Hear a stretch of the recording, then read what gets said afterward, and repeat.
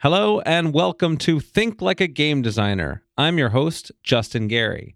In this podcast, I'll be having conversations with brilliant game designers from across the industry with a goal of finding universal principles that anyone can apply in their creative life.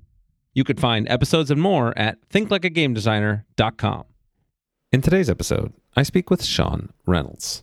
Sean is one of the most prolific RPG designers that I have had a chance to speak to. He has written literally hundreds of books, worked on Dungeons & Dragons, Pathfinder, and now works at Monte Cook Games, making tons of great projects, including the recently funded at $400,000, The Weird supplement for RPGs, helping you make weird and interesting characters regardless of genre.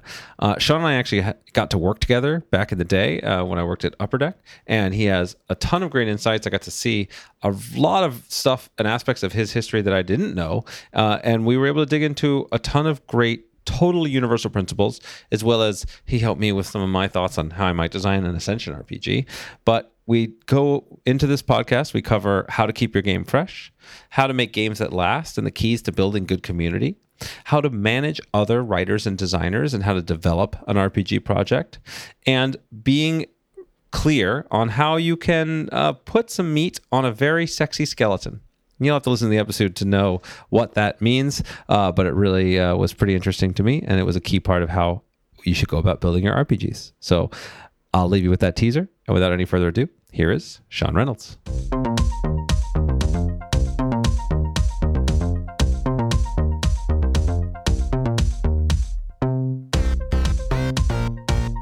Hello and welcome. I am here with Sean Reynolds. Sean, it is great to have you here.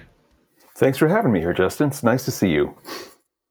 Yes. We go way back. We were just talking about it. I think we haven't seen each other for a decade, but we worked together for what, a good 4 years, 5 years, something like that. Something back like at yeah. The Upper Deck days. So we'll get into some of that. But it was funny.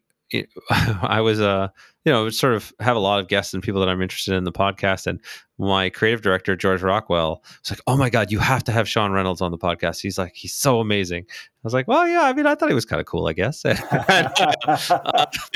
I knew of your background, but for whatever reason, I just hadn't quite understood the extent to which you've had influence in the RPG community and really been a key part of almost every major, kind of development in it. Lots of really incredible,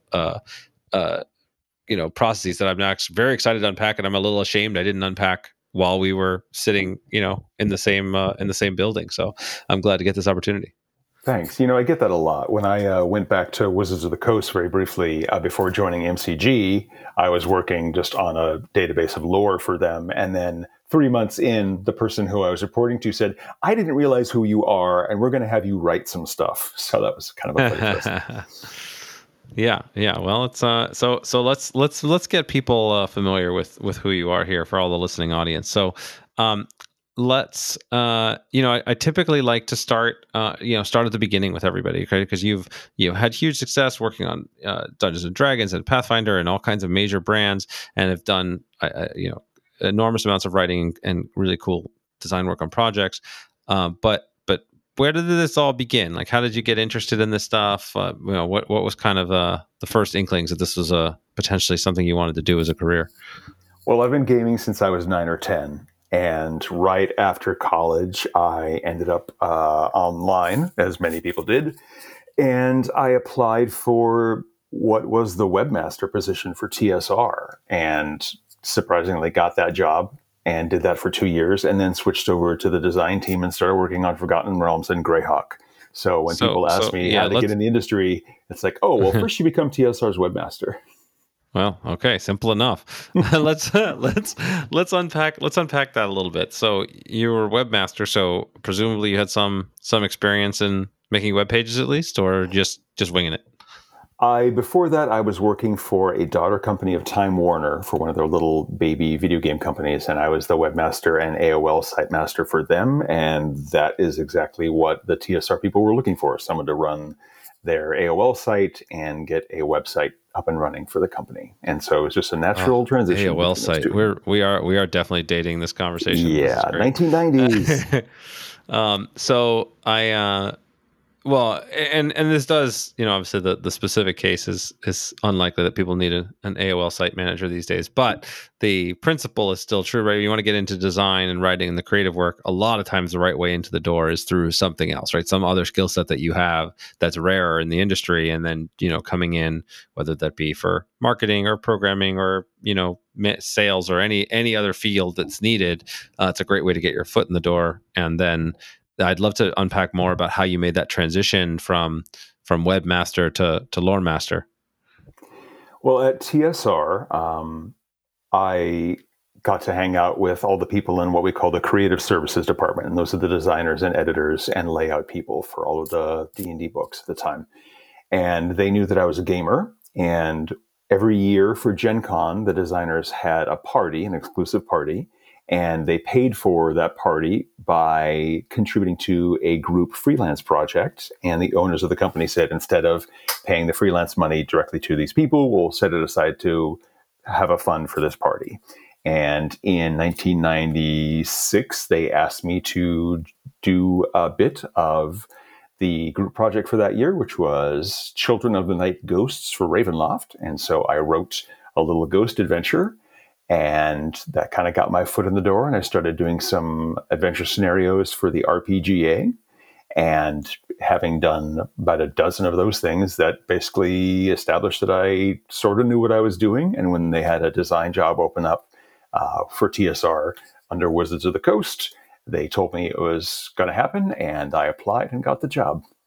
Right. So you clearly had some talent here early on to be able to write these things, and so for a lot of people, the prospect of writing an adventure, let alone a campaign book, the process of submitting that in an environment like this, all that stuff is very intimidating.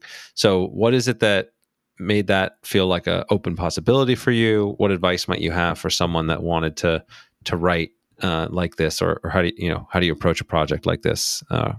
You could take that in any direction you like. It definitely helps if you have some people who like the sort of stories that you present in a game, whether you're talking from a player perspective or a GM perspective, and have your group of friends or fellow gamers read your stuff, have another GM run it as a playtest, have a player try out some of your character options. Like the more people in your peer group that you can get to look at what you're doing and get some good feedback, it gets you used to that process of writing something, presenting it to somebody else, seeing where there are issues, things that can be improved, take that feedback into account, update it, and you just kind of get used to the cycle of writing and revising and writing and revising. And once you get enough confidence from that, in the modern day, you just need to make it into a PDF and you can put it up on DriveThruRPG or as part of Wizards of the Coast DMs Guild or a Cypher Sister Creative Program for MCG. There's so many options now that we didn't have back in the 90s. But really, you just got to practice that writing. It's like any other skill. Practice it. Don't be afraid to make mistakes. You're going to make mistakes, and you need to learn from them. Yeah, that's just such a great, concise way to put what is probably the most fundamental principle that I try to teach, in this podcast and my book and everything else, right? It's all about that iterative loop of putting your work out there, getting feedback, taking that feedback in, putting something else out there, and continuing to refine and refine and refine, and accepting the emotional burden that comes with putting out something that's not good, because we all start with not good stuff.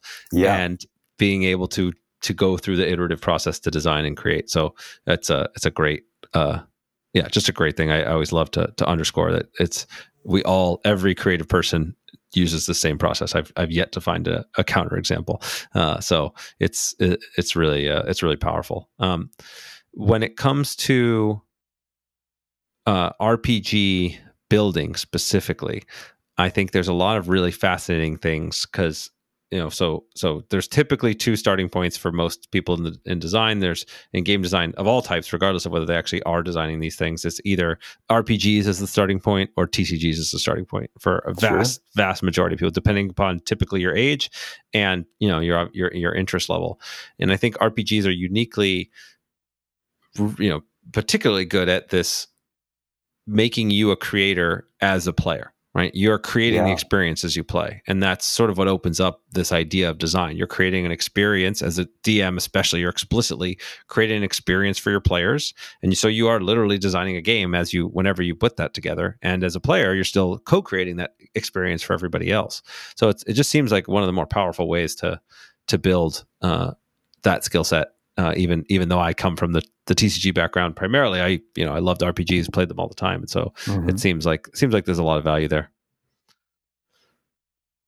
Yeah, I agree. And I think one of the important skills that you need to learn when you're starting out as a designer is that just because something that you're creating works for your home group doesn't mean it's going to work for a whole bunch of other groups out there, which is why it's a good idea to try GMing for people that you don't know, whether that's at a game store or at a convention. Test out your stuff to a broader audience, because your group you know very well, but you don't necessarily know how this other gamer from another country or the other side of the country is going to react to a particular plot hook. Like, one of the issues I had to deal with when becoming a professional game designer and adventure designer was there's that intro section that says, here are a bunch of plot hooks for how to get the PCs involved. And while I might have 2 or 3 interesting ideas that are just, a snap to get my players involved, there are other groups that don't have the same sort of interest that my PCs do. And so you have to give them a whole bunch more options. Like, I need to have something that's a very combat-focused hook, a heroic hook, a social intrigue sort of hook, a revenge hook. You got to come up with a lot of different things, because there are so many different groups out there and so many different styles of play that you just need to have a more scattershot perspective on what people want out of an adventure or game. That's a great insight too. So I'll give an analogy. Let me see if this resonates with you, because when I think about designing and more experience with TCGs, so I'll leverage that. I think about the different psychographic profiles, right? The different traits that I need to appeal to. And when I think about games broadly, it's always like, okay, so there's the competitive group, there's a competitive instinct, there's the social instinct, there's the creative instinct, there's the experience and wonder instinct, there's the artistic instincts. Like, there's all these different things that people want to experience, and I try to design cards and experience something for everybody so they can gravitate to the things they want. Is that sort of similar to what you're talking about, where you sort of need to provide a lot of these plot hooks that will gather each different player type? Yeah, and there's just it's really easy to assume that every game group is like your group, and by encountering people outside your group and playing with them, it really opens your eyes to other perspectives. Just to use a Magic the Gathering sort of analogy, like, if you're building a deck and your best friend also plays Magic and they always play a red focused deck, well, yeah, you can build a deck that'll beat them, even if they're a really good player. You can get on parity with that. But your deck that you build might be trash against a black deck or a white deck or a green deck. You need to try it against other things that are unfamiliar to you. And that's actually how you come up with more interesting ideas for adventures and plots in general. I read all sorts of different source material, whether that's science or fantasy or, about animal botany, not animal, but, animals and botany and that sort of thing. And those all feed into kind of the big hopper of ideas that I filter through when I'm trying to come up with something. Animal botany. There's going to be plants that grow inside of animals and then take them over and create, you could actually role play as those mind controlling plants. See, there you go. Ideas come from anywhere. That's right. No, I agree. It's one of the principles I talk about is, ABE, always be exploring, right? There's everything that's out there has gristle for the mill of creativity, and that the more different things you have in the toolbox, the more you're going to be able to create your own experiences from that set that people haven't seen before by combining 2 different things. I think that the idea of being able to understand players that are not like you and not like your local play group is absolutely critical. I think that there's this other interesting piece. Well, actually, there's tons of ways I want to go with this, but I don't want to diverge too far from. You came into TSR and then Wizards of the Coast after they bought TSR to working on Dungeons and Dragons, and this is the kind of the granddaddy of all RPGs. And what editions were you started working on, and where was that transition point? That I started writing for 2nd edition D&D, and then when we switched over to 3rd, I rolled over into doing 3rd. Okay, so that was a big moment in history. I was a big second edition player for many years. Third edition coming out was a big moment transitioning. Oh, What yeah. you maybe share some stories of what that was like, and there had to be kind of some contentious times internally, and I haven't heard a ton of those stories. Yeah, it was a pretty wild time. I mean, TSR was failing. It was, on its last legs, and we were really lucky that Wizards came along and bought us and saved D&D. And we came from a time where a new core book for D&D core, as opposed to Forgotten Realms of Greyhawk, would sell a couple of thousand copies, and that was considered good, which for a major publisher is very, very scrawny sales numbers. And then we come along and we make third edition D&D, and the Player's Handbook sells something like 200,000 copies in a month. It was pretty wild. But there were a lot of changes to the rules, and the design team would go in their little meeting room and work on stuff all day. And then after a week, they'd come out and talk to the rest of the team and say, this is what we're going to do about character species. This is what we're going to do about dragons. This is what we're going to do about how spells work. And we gave them a lot of feedback, and there were a lot of people who were really, really upset with some of these changes, but mostly we were very, very excited. Like, there was one editor who literally, after one of those meetings, said that he was feeling physically ill because of the changes that they were making to D&D, which is a little extreme, but he was very, very much invested in how things worked. But you can't use old technology to keep addressing the modern progression of gaming. Like, when I started working on Pathfinder, and people were talking about rolling up characters versus point buy and things like that, and I had to explain to them, you realize that you've been playing these games for 20 years, but there are people who are becoming teenagers now, and this is their very first game, or they grew up playing video games, and their experience is very different than what you and I had. And so we need to look at what these other newer, younger players are doing so that our games don't become a stagnating hobby like they were in the mid-90s when TSR was failing. You always have to have that open-eyed perspective of what else is going on in the gaming world. Yeah, that's a great insight, and again, not an easy one to focus on, right? Like you have to. It speaks to the same principle we were talking before. You got to kind of break out of your own shell, your own mindset, what my playgroup does, what my background is, and tap into the mindset of a new generation and other demographics and other groups.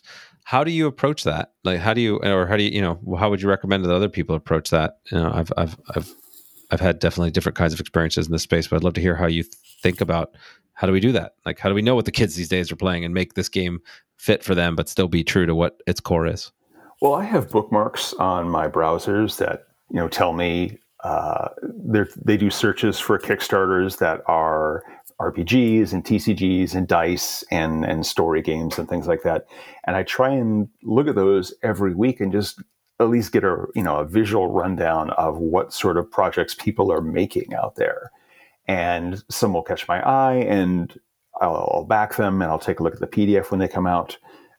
Here, working at MCG, we try and share that sort of information with each other and say, oh, check out this Kickstarter. They're presenting this information really cool. This seems to be a really interesting idea, or a novel game mechanic on how things work.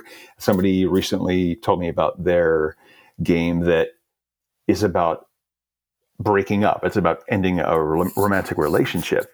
And there are actual physical objects that you're supposed to break as part of the process of going through this game that are representing the outcomes of various interactions, which I thought was just really novel and brilliant. It's just people are taking different ways of handling resolution mechanics instead of dice and that sort of stuff, and coming up with these alternative options.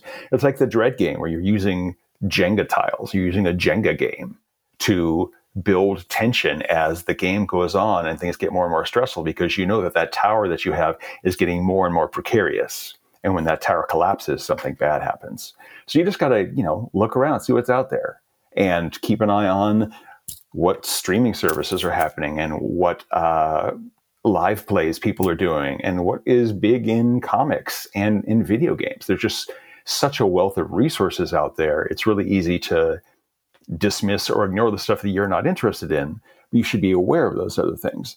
And even if you're not wanting to write about a particular subject, knowing about that subject is really, really useful for kind of helping focus the stuff that you do like to write about. Just a brief anecdote here.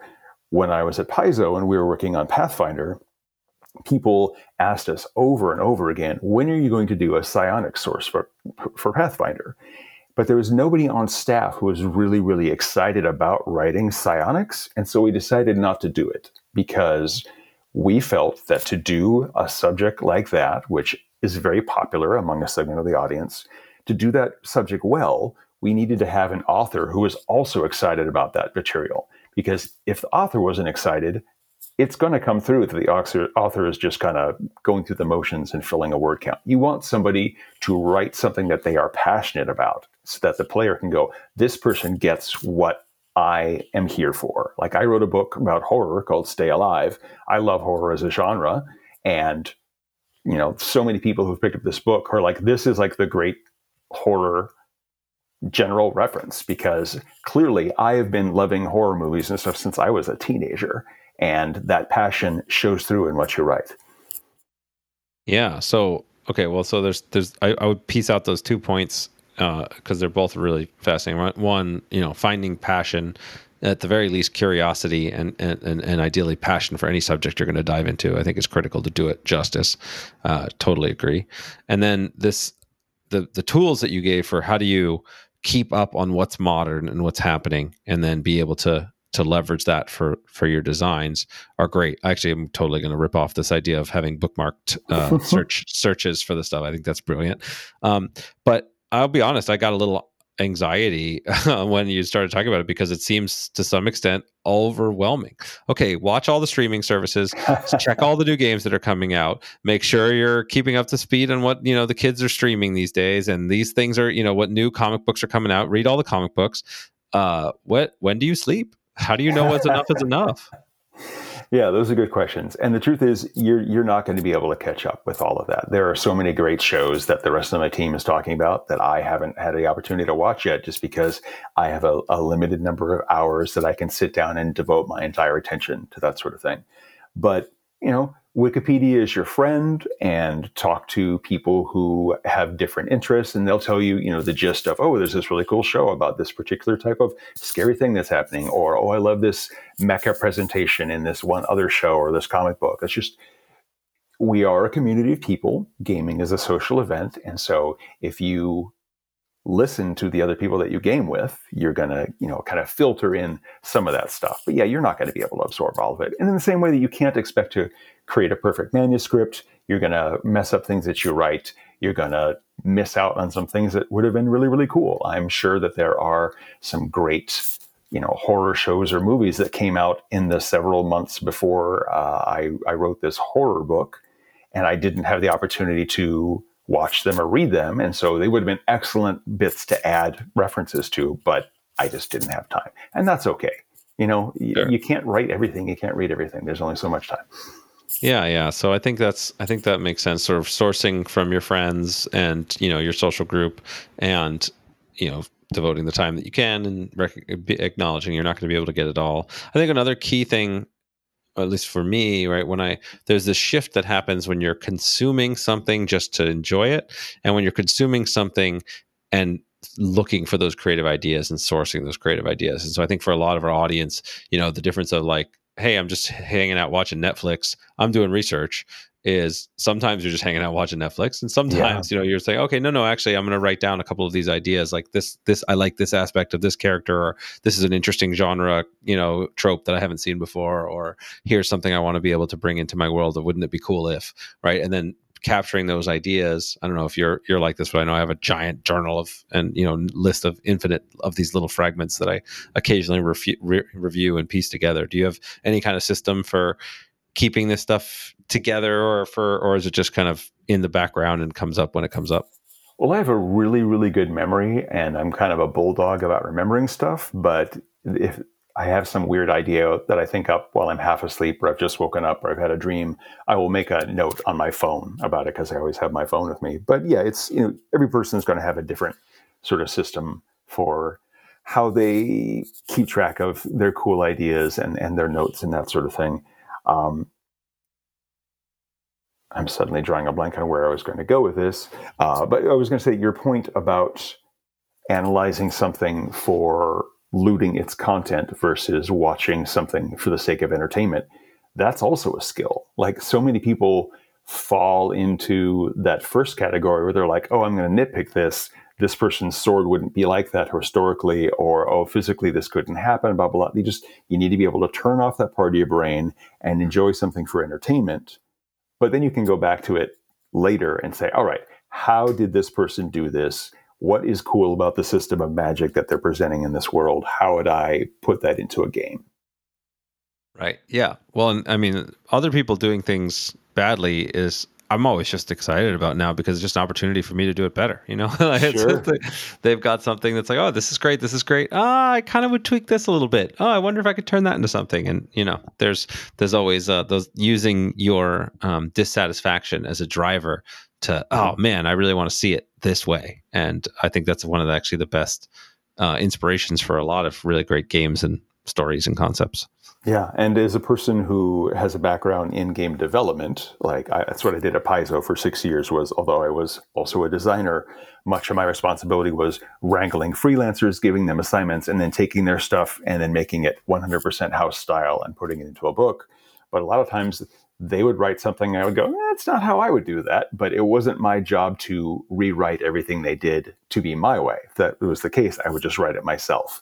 And it's good to see someone else's perspective because, again, they're going to have a different historical background and gaming background and cultural background. And seeing how they come up with a solution to a game design problem is really, really fascinating.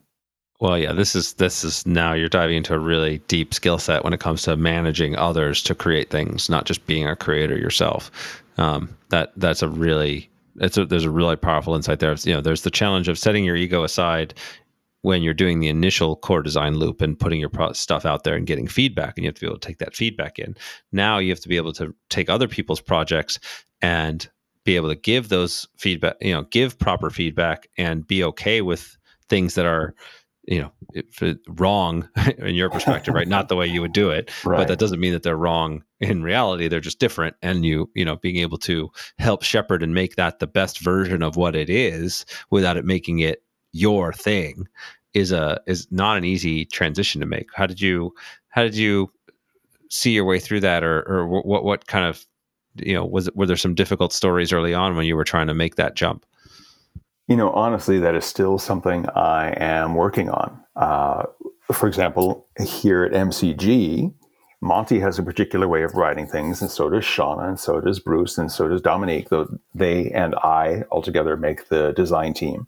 And Monty believes it is a strength that we have different ways of writing and expressing things. And so that when somebody sees a new adventure by Bruce Cordell, if they're a fan of Bruce, they're going to go, cool, this is a new Bruce Cordell adventure, which is different than a new Sean Reynolds adventure. And so we read each other's manuscripts, like everything gets a development pass. And it's really easy for me to say, oh, Bruce, you should say this like this. When really the way that Bruce says it is fine. It's just I have a different, more kind of compact style than he does. And he also has written a lot of novels. So he also tends to have a very flowery and an interesting way of explaining things. And it's difficult sometimes to restrain myself from saying, Bruce, you need to do it like I do it. When the truth is, Bruce is awesome, and it's okay for Bruce to do it his way. And if you are working in a developer or a freelance wrangler or managing editor sort of capacity, you have to recognize that these people are working for you because they have skills, and you value those skills, and you want the way that they talk about things to shine through on the paper, because there are people who love their style and buy their books because of their name on it, not because of my name on it. So again, it's finding that balance of knowing that it has to be a certain way from like a company style issue versus a personal preference versus coming at it from a different perspective because people are different. We're not machines. You can't really write an algorithm to do this sort of thing yet. And so it's just finding that correct path of the human element between all three of those pillars. Yeah, yet is a key operative term there. So hopefully we all still have jobs. Right.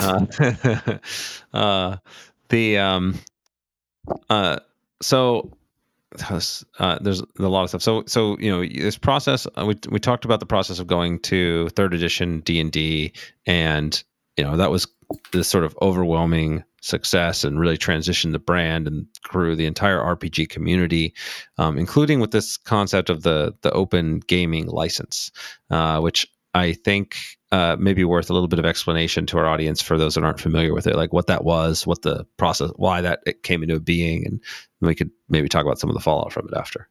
Sure. So the idea of the open gaming license stems directly from open gaming and copyleft, where you can make a bit of code or make a little game and you release it to the public and they can fiddle with it or hack it or whatever they like. The reason why this was brought into tabletop gaming is because we realized that gaming is a weird corner case where you're giving somebody access to a company's intellectual property, whether that's D&D itself or Forgotten Realms or Greyhawk, and you're telling them you're going to create your own stories in our world. And there's kind of a gray area of who owns that. Like, if somebody writes some Lord of the Rings fan fiction, well, the Tolkien estate still owns Lord of the Rings. And that person can write that, but they couldn't sell it or distribute it legally. It'd be a copyright and or a trademark infringement. And the brand managers at D&D didn't want there ever to be an issue where somebody would write something like a D&D compatible adventure, put it up on the internet, and then get sued for it and have whether or not somebody could write fan D&D stuff come down to who had the better lawyer, whether that was the fan who had a better lawyer or the company that owned the game having the better lawyer. And so the idea was, let's create an open game license that lets anybody make D&D compatible stuff for free. They just have to acknowledge this, this one-page license. And that would make it fully legal for people to write their own homebrew stuff and publish their own homebrew stuff. And it meant that people couldn't be sued over using those trademarks. And the side benefit was it meant that a lot of people who were afraid of writing for D&D because they didn't want to get sued suddenly had no reason to not make D&D stuff. And so that led to a huge influx of new D&D compatible books from everybody. Major publishers, minor publishers, independent people just started publishing D20. What was the trademark for that? Was D20 system. D20 compatible stuff. And some of that content was great and some of it was very poor. But the net effect is that we suddenly had 1 million more people playing D&D than who were playing a year before. And that was a big net plus on the company. Yeah. No, that's really it's really remarkable. It seemed like a very bold leap to do. I mean, a lot of brand managers would not be okay with functionally giving away their license for free. Yeah, even internally at Wizards, there were some people who had some serious issues with this. It took a lot of convincing for them to calm down about it. Yeah, so it was a bold choice, and it ended up paying off. And then, and this is just sort of my outsider perspective, because I've played these games throughout all this window. It was really, back high school, college, I played D&D all the time.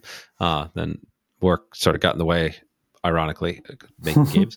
But then there was sort of this created the seed, right? That D&D then wanted to make this transition into 4th edition, and this sort of created the seed for Pathfinder to kind of grow in dominance. And I'd love to hear your take as the kind of ultimate insider here on how this all went down and how you view that whole era and transition.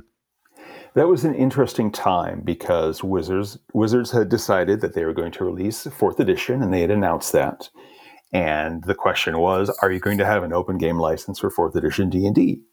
And eventually they said yes, but they didn't release the details of what it was going to be. And so a lot of publishers who were used to publishing 3E stuff were forced to just spin their wheels because they didn't have the access to the new rules and they didn't know what the new licensing agreement was going to be. And eventually that licensing agreement came out and it said, hey, by agreeing to use this license, you can't make any more 3rd edition stuff. And a lot of publishers are like, well, that means I can't sell my back catalog of 3E products that I've been doing for the past 6 years. That's a big problem. And Paizo, which had been doing its adventure paths, which were D&D compatible under the D20 license, they'd done this for several years, finally decided and said, you know what? Under the open game license, we can take all of the existing 3E and 3.5 rules, publish our own game based on those, and just start making our own stuff that is our own game, and our game, which is 3.5 compatible. And so their marketing strategy was, if you want to keep playing 3rd edition D&D, you should be playing Pathfinder.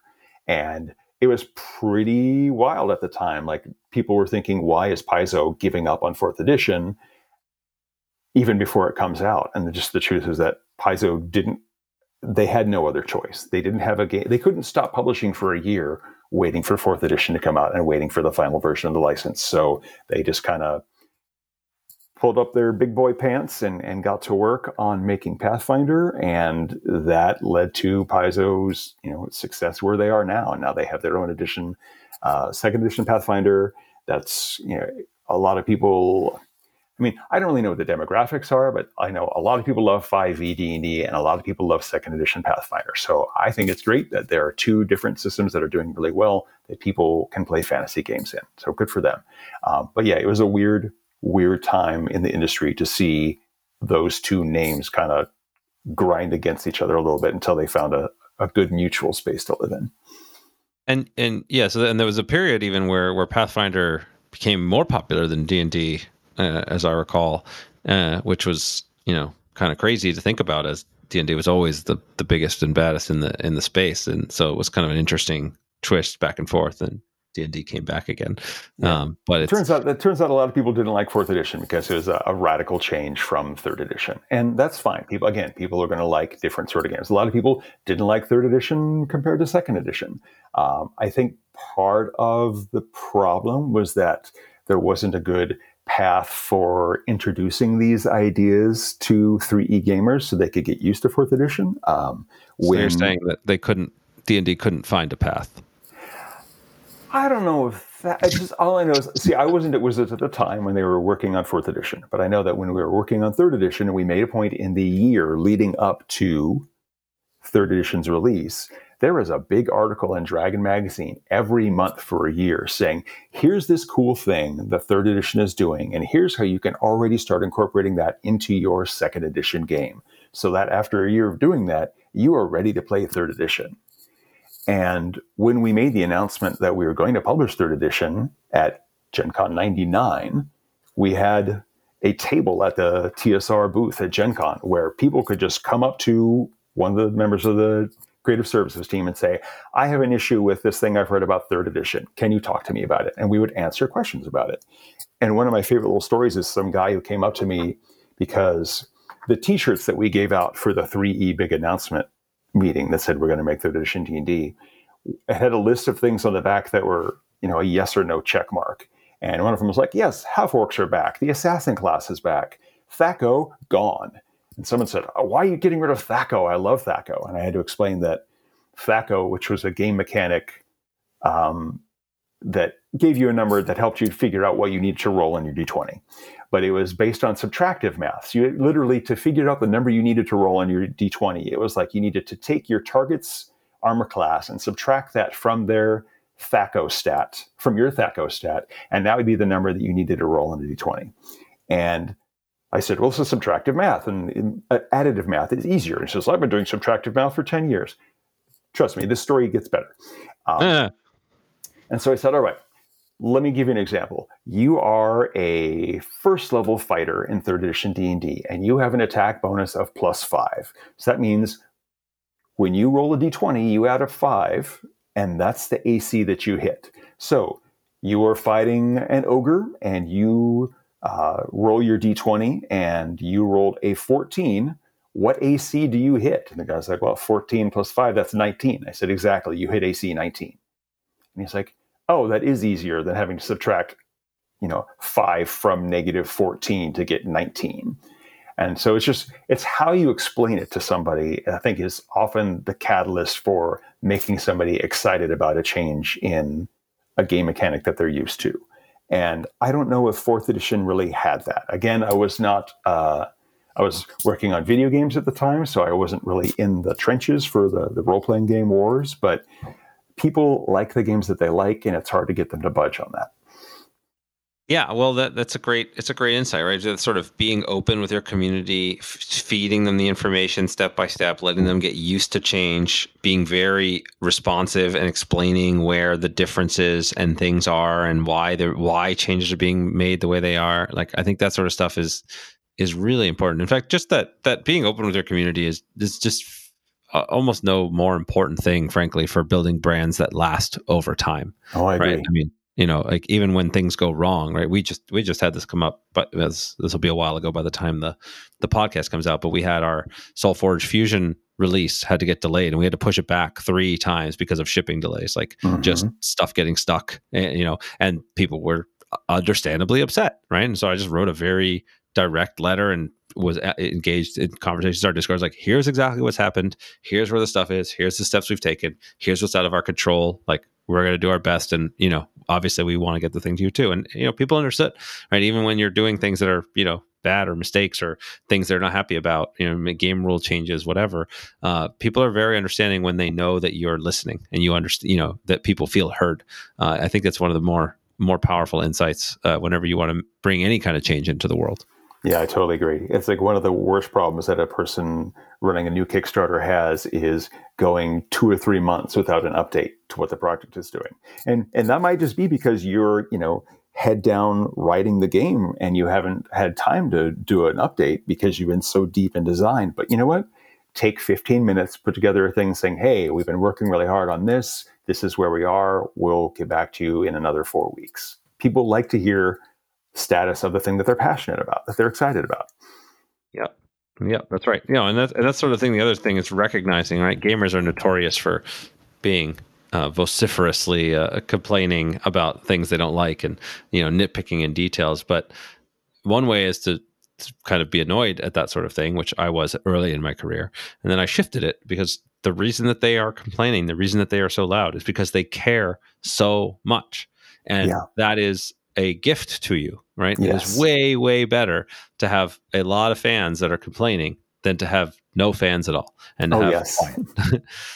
So just that mental shift was really powerful for me when it came to dealing with the haters and recognizing how to bring them in and really make them just make them feel heard and help to connect them to the changes and the things that are going on.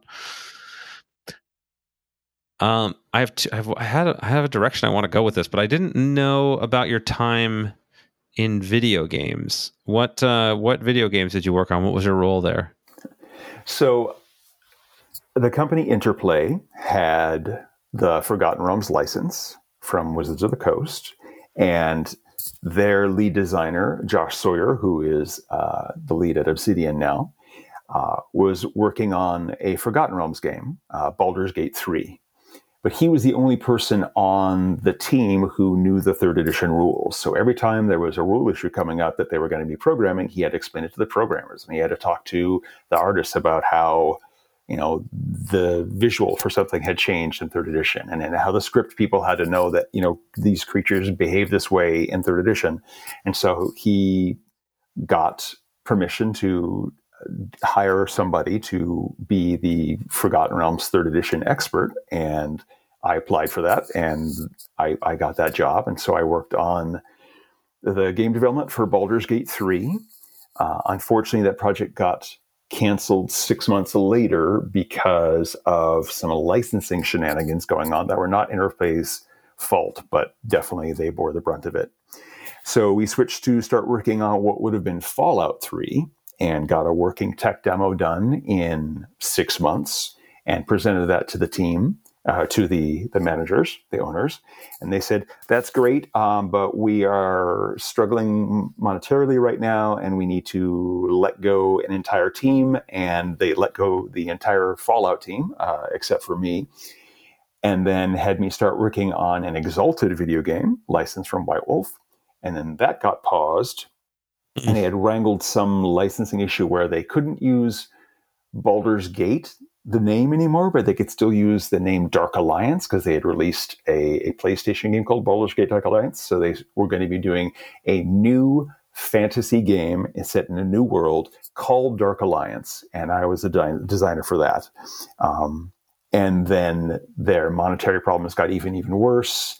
And they stopped being able to pay their employees. And then they, strangely enough, people wanted to stop working for them because they weren't getting paid. And so I ended up, that's how I ended up at Upper Deck, actually, is after Interplay imploded and I left, I started working there. And that's when you and I worked together. Yeah. That's crazy. Yeah. I must have known some of the story, but it's been long enough. I guess I forgot. I've been fortunate that I've not spent a lot of time working on projects that didn't actually see the light of day, mostly because I started my own company so I could make sure that happened. But what is that like emotionally, going through project after project, putting in great creative work, being, designing things, and then they just get shut down through largely forces outside of your control? How does that feel going through it? How do you keep your momentum and spirits up in that? Like, I just love to get some insight into that kind of an experience, because and also any other interesting differences in designing for video games versus RPGs. Yeah, it's really frustrating when the project that you're working on gets canceled. I've had that happen a couple of times with tabletop books. For example, in the late stages of the Marvel Superheroes role-playing game from the late 90s, I wrote a supplement called The Green Goblin's Guide to Crime, but they ended up canceling the Marvel line, and so it never got published. And because I was working for Wizards of the Coast as an in-house employee at the time, they own all that. And that is never going to see the light of day because, well, one, it's a Marvel trademark, and so you'd have to wrangle a huge Marvel issue, but it belongs to Wizards of the Coast. And so this 32-page source book I wrote, no one's ever going to see it. With these video games, I grew up playing video games. I'm of the generation where, we were the first people to have home computers and playing Atari and things like that. And getting to work on video games was awesome. And Josh Sawyer had this great plot idea for the Baldur's Gate 3 game.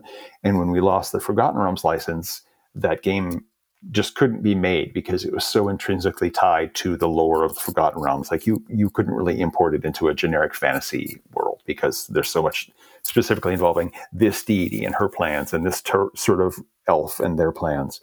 So you just kind of have to go, wow, that really sucks. That was 6 months of my life that I don't have anything to show for.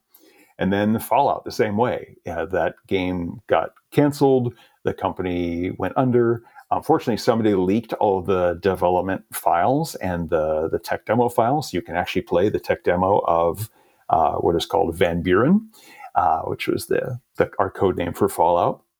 But yeah, it's just weird to think that I spent 6 months of my life working really, really hard on this thing, and now it's just not there. It's kind of like an old relationship that you put a lot of work into, and then it's just like, nope, that's not a thing anymore. Ooh, interesting analogy. Yeah. Okay, this is great because I can definitely relate to this. I've got plenty of those relationships that didn't work out. So I have this saying that it's not the definition of a successful relationship that one of you dies at the end. Right? Yes. That's not what it means, right? You can have a great relationship that doesn't end. That ends at a certain point. You transition, and it's not right. You don't go off into the sunset together, but you can still get value out of it. You grow, you learn, you have great experiences. So maybe that same insight really applies here, right? Clearly, you learn a lot from these. Some of the storytelling ideas that you work through there, you can apply to other things. So even in the world of, this didn't go to market and become the huge success I want, there's still value in that creative development and process and getting to work with great people. And yes. Yeah, like I'll give the analogy, since we now have gotten to the Upper Deck phase of our careers, because that was my first job, period. Cool. And it was in many ways it's my podcast. I'll say it was a shit show. There was a lot of problems at that place, and but the people that we worked with there, there was so much incredible talent in that there. Yes. And we got to learn so much. I know for me, especially being a rookie designer, I had to like learn everything from the ground up, and being surrounded by so many incredible creative people, and then being surrounded by those people when the shit starts hitting the fan, when things start going badly, is actually a really powerful thing, because I learned which people I could rely on and which people would be, it's easy to be a good coworker and friend when everything's going great and everybody's making money, right? It's very easy. But when things are going badly and it's very tough and there's a lot of, blame getting thrown around and layoffs and challenges, right? The people who you really learn a lot about people's character, and those best people were the ones who not only have I stayed friends with, but many of them I hired to start my company. So nice. There's a lot of power even in the, the failing parts, if you will, of those kinds of projects and teams. Yeah, like my fiance's son went to a small private high school, and they have a lot of outside people who come in and teach little one-off classes there. And I did a class on adulting, and I told my students, I very much encourage you to date a lot of people.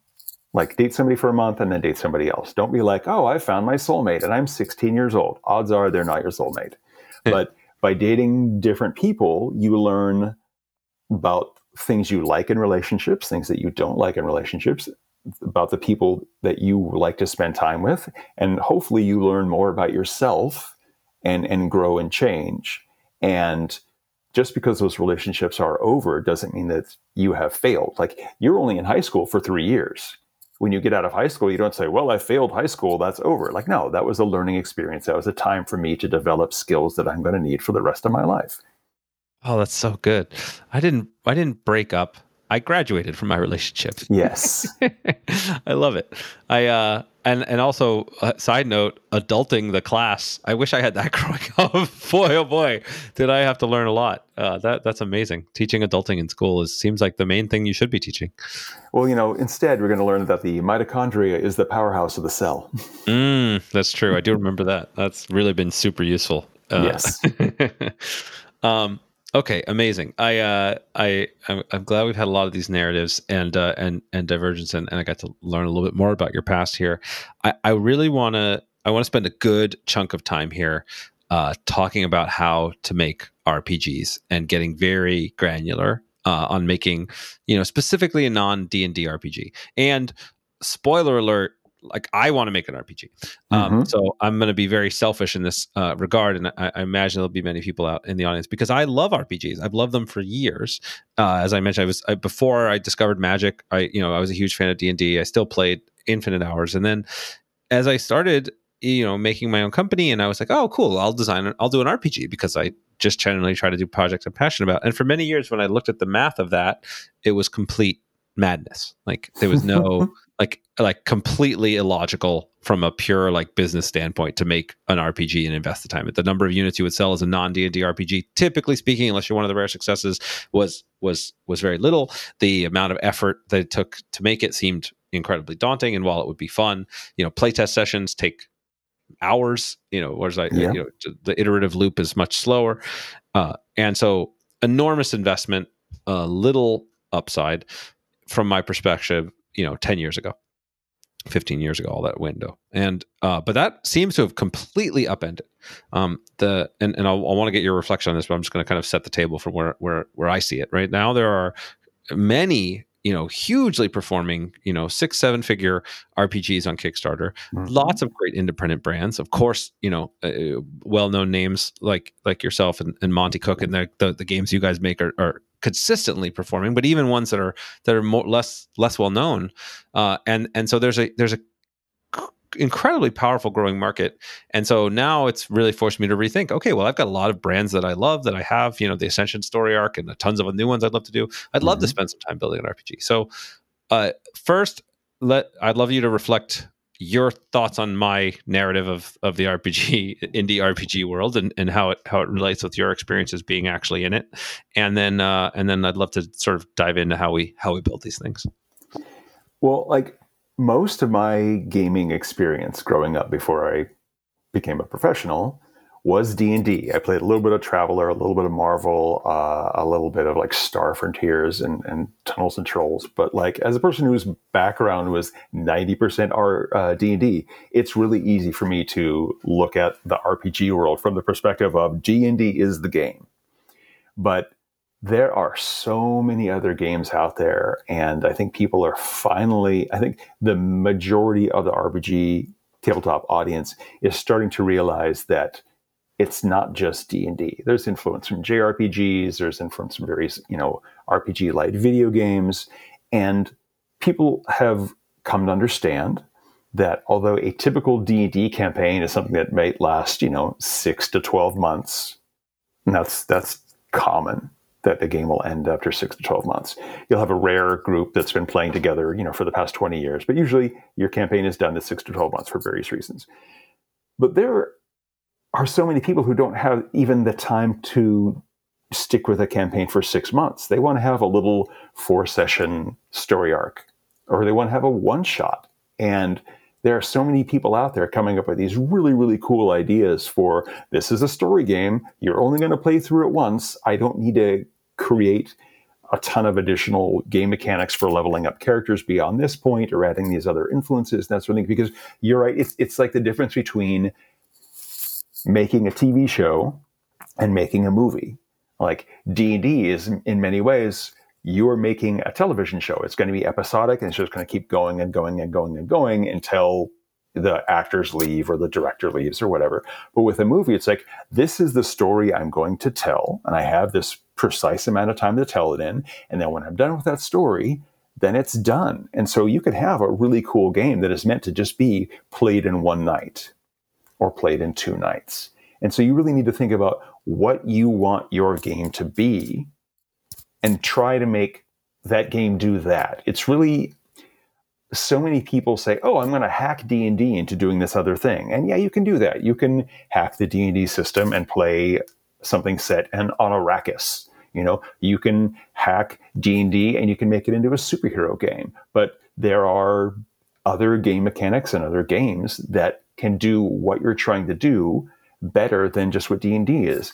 Even working on D&D 3rd edition, one of our little phrases that we had internally was, the D&D game system is really good at replicating the experience of playing D&D. Huh. So it's this, recursive tautology of, yes, it's good at the thing that it's good at, but that doesn't mean it's the only thing out there. And so just figure out what you want your game to be and how many games you want to play with that and what sort of themes and moods you want, and put that into the game, and don't worry about the other stuff. Yeah. So this is, similarly, I guess, to the way you think about any kind of game, right? You want to figure out what what's the core of the experience, right? What's the emotional core of the experience? Mm-hmm. What's the thing that you're delivering? And then ideally it's something obviously you're passionate about, and that there's enough other people that are passionate about it, and you can execute it in a way that reaches them. So what do you consider when you're, developing a new RPG, and how do you know when one is, just kind of, okay, this is kind of cool and fun and I like it, but how do you know when you feel like you should be moving forward with one, or if you would like and want to, give me some free design work, how would you do it if you were me, taking something like Ascension and deciding to turn it into an RPG? I mean, it's totally fine to start with the basics of a game engine that you already know. Like Pathfinder is basically just a spin-off of D&D 3.5. And my little 5 Moons game that I wrote a few years ago is a lower-powered spin-off of Pathfinder that I wanted to be even simpler than Pathfinder, because the math is really complicated in there. So, if you have a game that you like to play and it kind of fits the narrative, start with that. Go, oh, you know what? I like how the dice mechanic for this works. I like how leveling works in this game. Let's see how this works with the game that I want to write. Whether that's, whether you're just going to reskin something or just take the bare bone framework of the game mechanics and build upon that, putting meat on a very sexy skeleton. It's all about what you want your end game experience to be. And as the creator of that setting, I think you're the person who is best qualified to decide what elements are or aren't in that. But yeah, just start with a skeleton or something and see what sticks. I got the visual for putting meat on a very sexy skeleton that I can't get out of my head now. So thank you for that. Uh, um, so when this is, not just, obviously the Ascension world has a bunch of lore and things that have already been created, but when you're thinking about creating an RPG, so I think about it in terms of, when I'm building a game, typical, whether it's a board game or a card game, in most video games, they're not super narrative heavy. You've got to really get the core play down. You want to get the rhythms of play. You want to design the components, figure out how it works. And then there's just, the story, and you want that to come through. When it comes to building an RPG campaign, an RPG, core rules, you in many ways, you have to build this whole world, right? In pretty extensive detail to make it accessible for a player, and fleshing out, how much of the, like, the lore of the world you want to do, and all the writing you could do for each of the character types, and all the writing you could do for each of the different, plot hooks, and all that. Like, it feels to a certain extent like there's an infinite amount that you could do. And so you talked about starting with the core mechanics in the way, which of course makes sense in the case I was citing, where we already have a lore and IP. But if you're starting from scratch, if you will, or you're kind of fleshing these things out, how do you think about balancing that building of the world, building of the mechanics, building of the different hooks, and how deep do you have to go in each before you feel like, okay, I've got something that can, stand up and be worth putting out there? I think you need to figure out where the amount of lore and background the player needs to know. And depending on the world and how invested the characters have to be from the very, very start, that might be as little as a paragraph, but probably more like a page, just to give them an idea of, this is what you as a PC does, whether that's specifically for, let's just use the D&D term, specifically for your class or your race or species or whatever. Like, this is what an elf knows. This is what a fighter knows. Or it could just be more abstract and just say, you are a character in this setting. Here's the background information you need.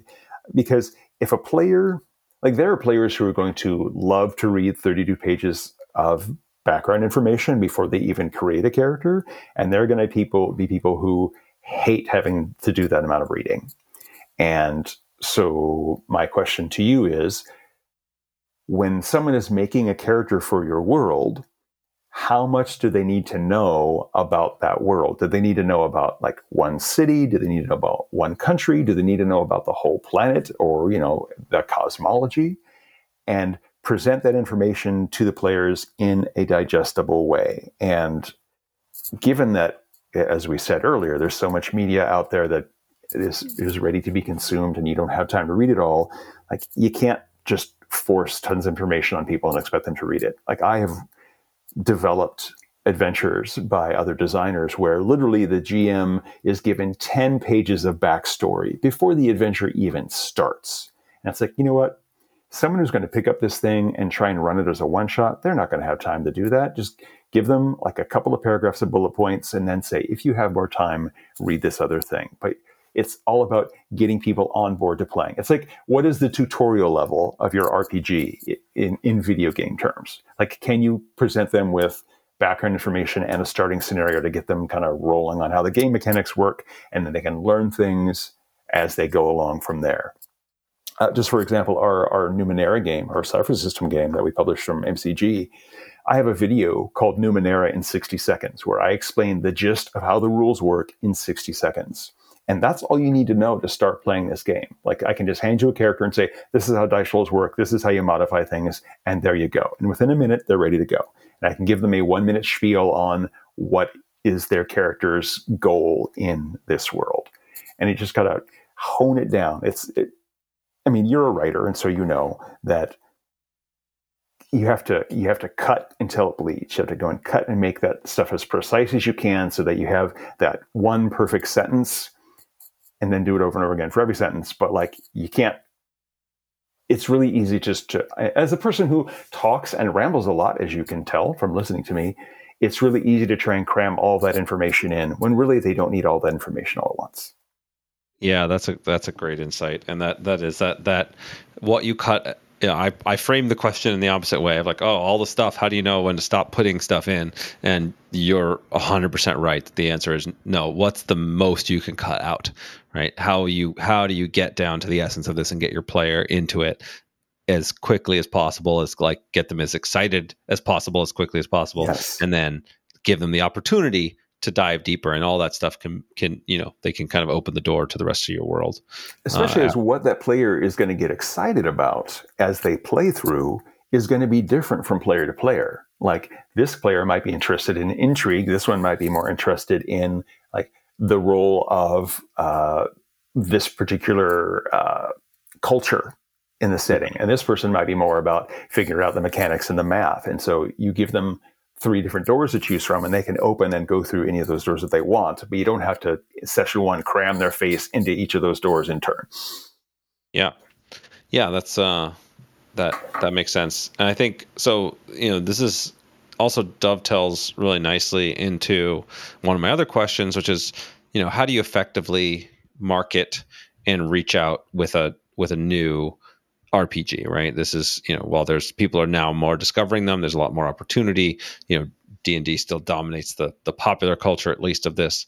And one of the things that I always tell designers, regardless of the game, is that you really need to get a very refined, elevator pitch and way to explain your game in, a couple sentences, right? Or the 60 seconds, like you said, to explain a game. I think that being able to refine that and get to, this is the heart of what's interesting. This is kind of the gist of what you need to know. Come on, let's play. Or, come on if you want to learn more.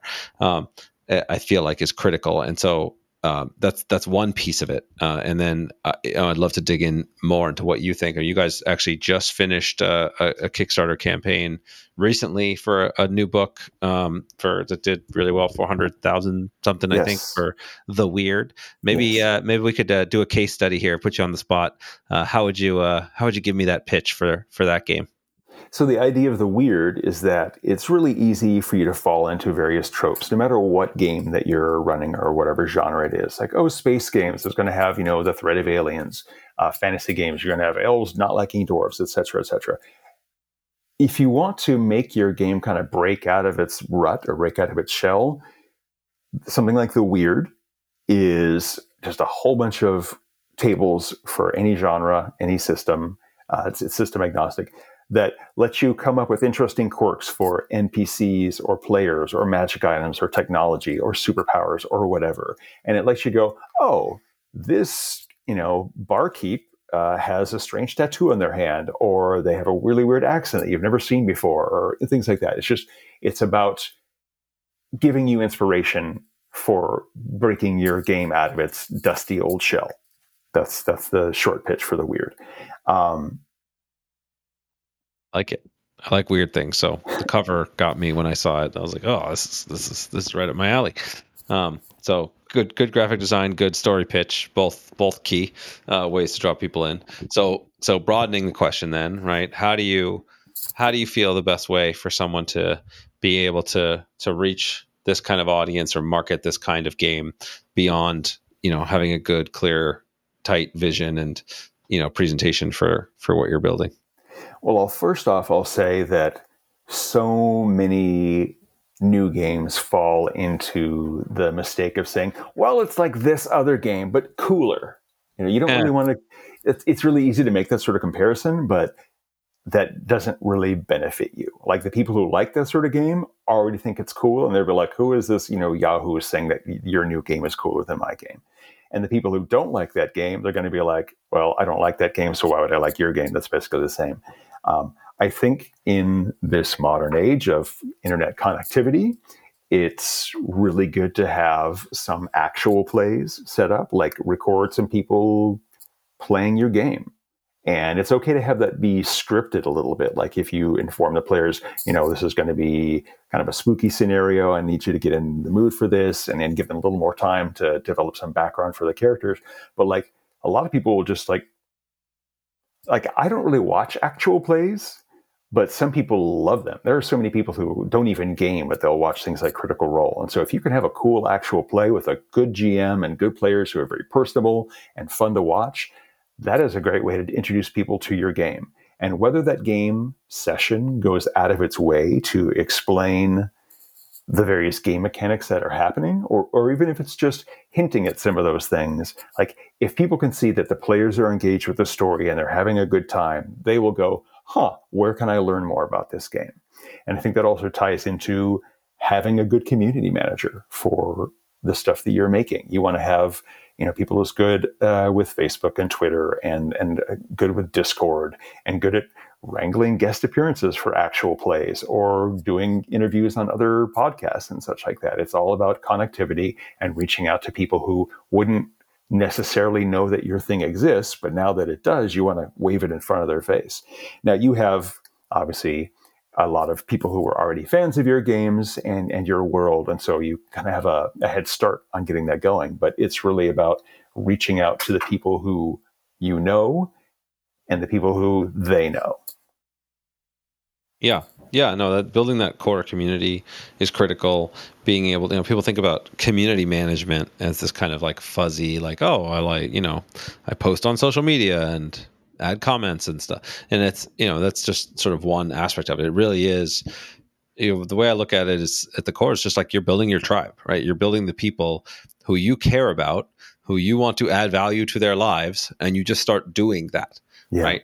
And that can be just hosting game nights for your friends. Right. And you have the people that love your game and okay, cool. Now I'm going to bring it to a local convention and run some sessions and see what happens. And they'll bring some of their friends over and then, okay, cool. Now they love it. Right. And I think I had Alan Girding on the podcast and he did $1 million with his RPG on Kickstarter. No IP, other than the one that they created. They literally just built it all kind of groundswell, and just sort of built the community and put stuff out there. They put some free versions out there. The Mothership sci-fi horror RPG was, and they just continue to grow that way.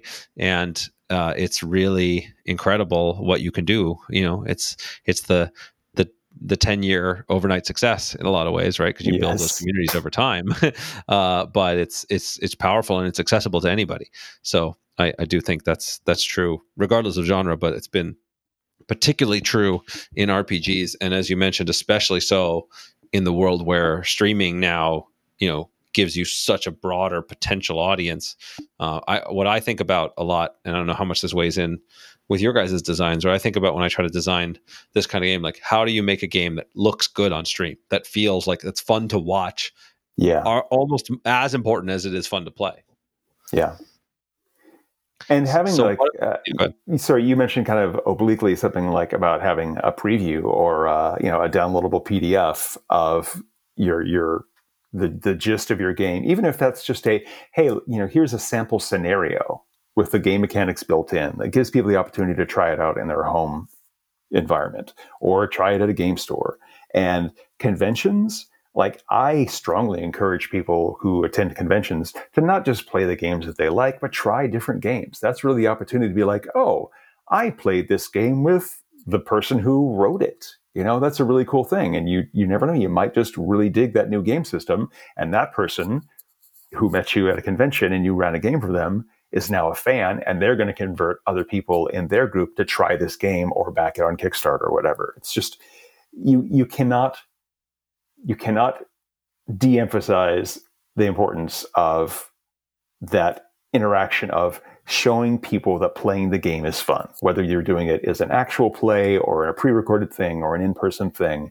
It's part of that network, and having a community person is vital, whether they're wrangling your remote GMs at game stores or conventions, or they're the person who are coordinating the designers talking and the artists talking on podcasts and streams and that sort of thing. It's a lot of people make the mistake of thinking, oh, a community is just a thing that someone will do as their side job. But you really need a person who knows what they're doing to actively engage and build that tribe, as you said.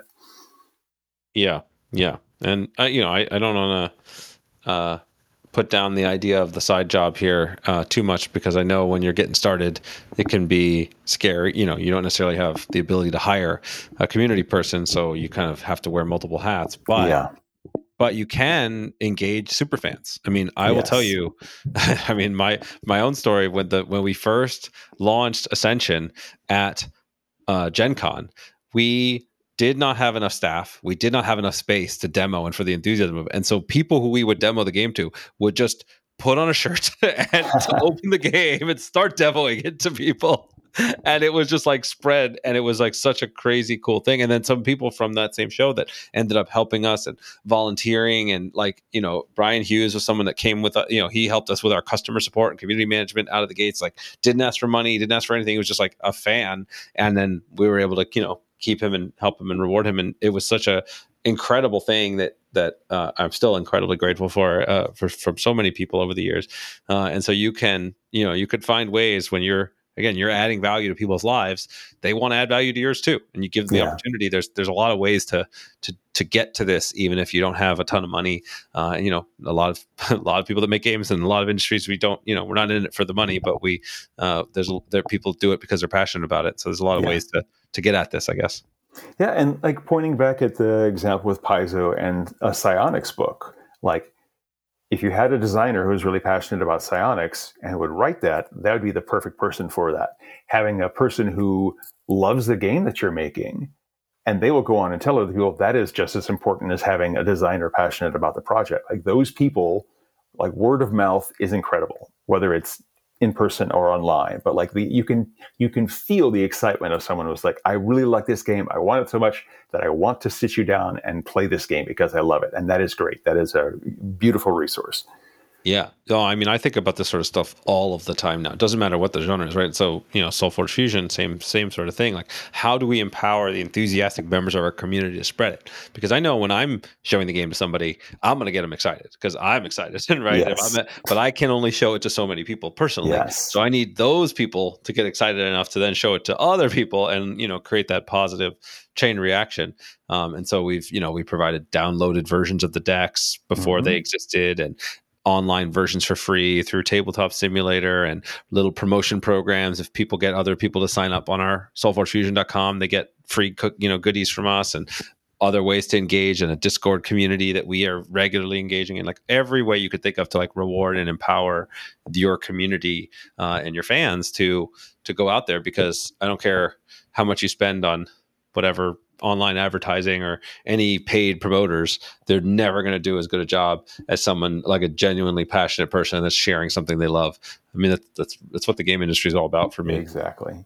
Yeah, like, it reminds me of some game designer told me a story of, they were working on a game and they're very excited, and they ran demos for it and it was great. And then the person who handles the marketing of the company says, okay, but we can't include a copy of you in every single game to, you know, push that level of excitement. So we need to get other people who can run the game, who can be as excited and as engaging as you are, to carry that forward. And it sounds like you've got that lined up. You've got all these systems set up to reward people who are excited about what you're doing, which is awesome. Yeah, no, it's important. I mean, enthusiasm is one of my superpowers, and I like to spread it as far and wide as I can. And so it's great. I mean, it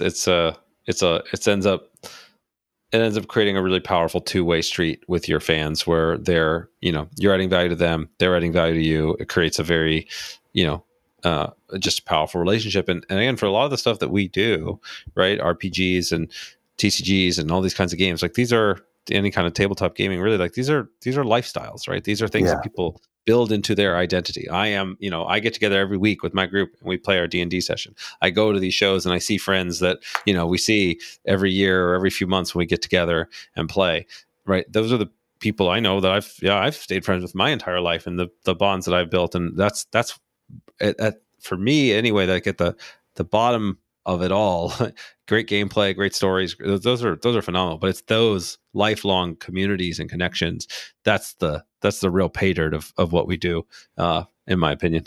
Yeah, no, I totally get that. And like, I'm sure you have people who are fans or customers who have come up to you at shows and said, hey, you know what, I've been playing these games for a long time, I'm teaching my kids your games, and like, they're just kind of passing on that next generation of love of the game. That's what we do in this hobby. Yeah.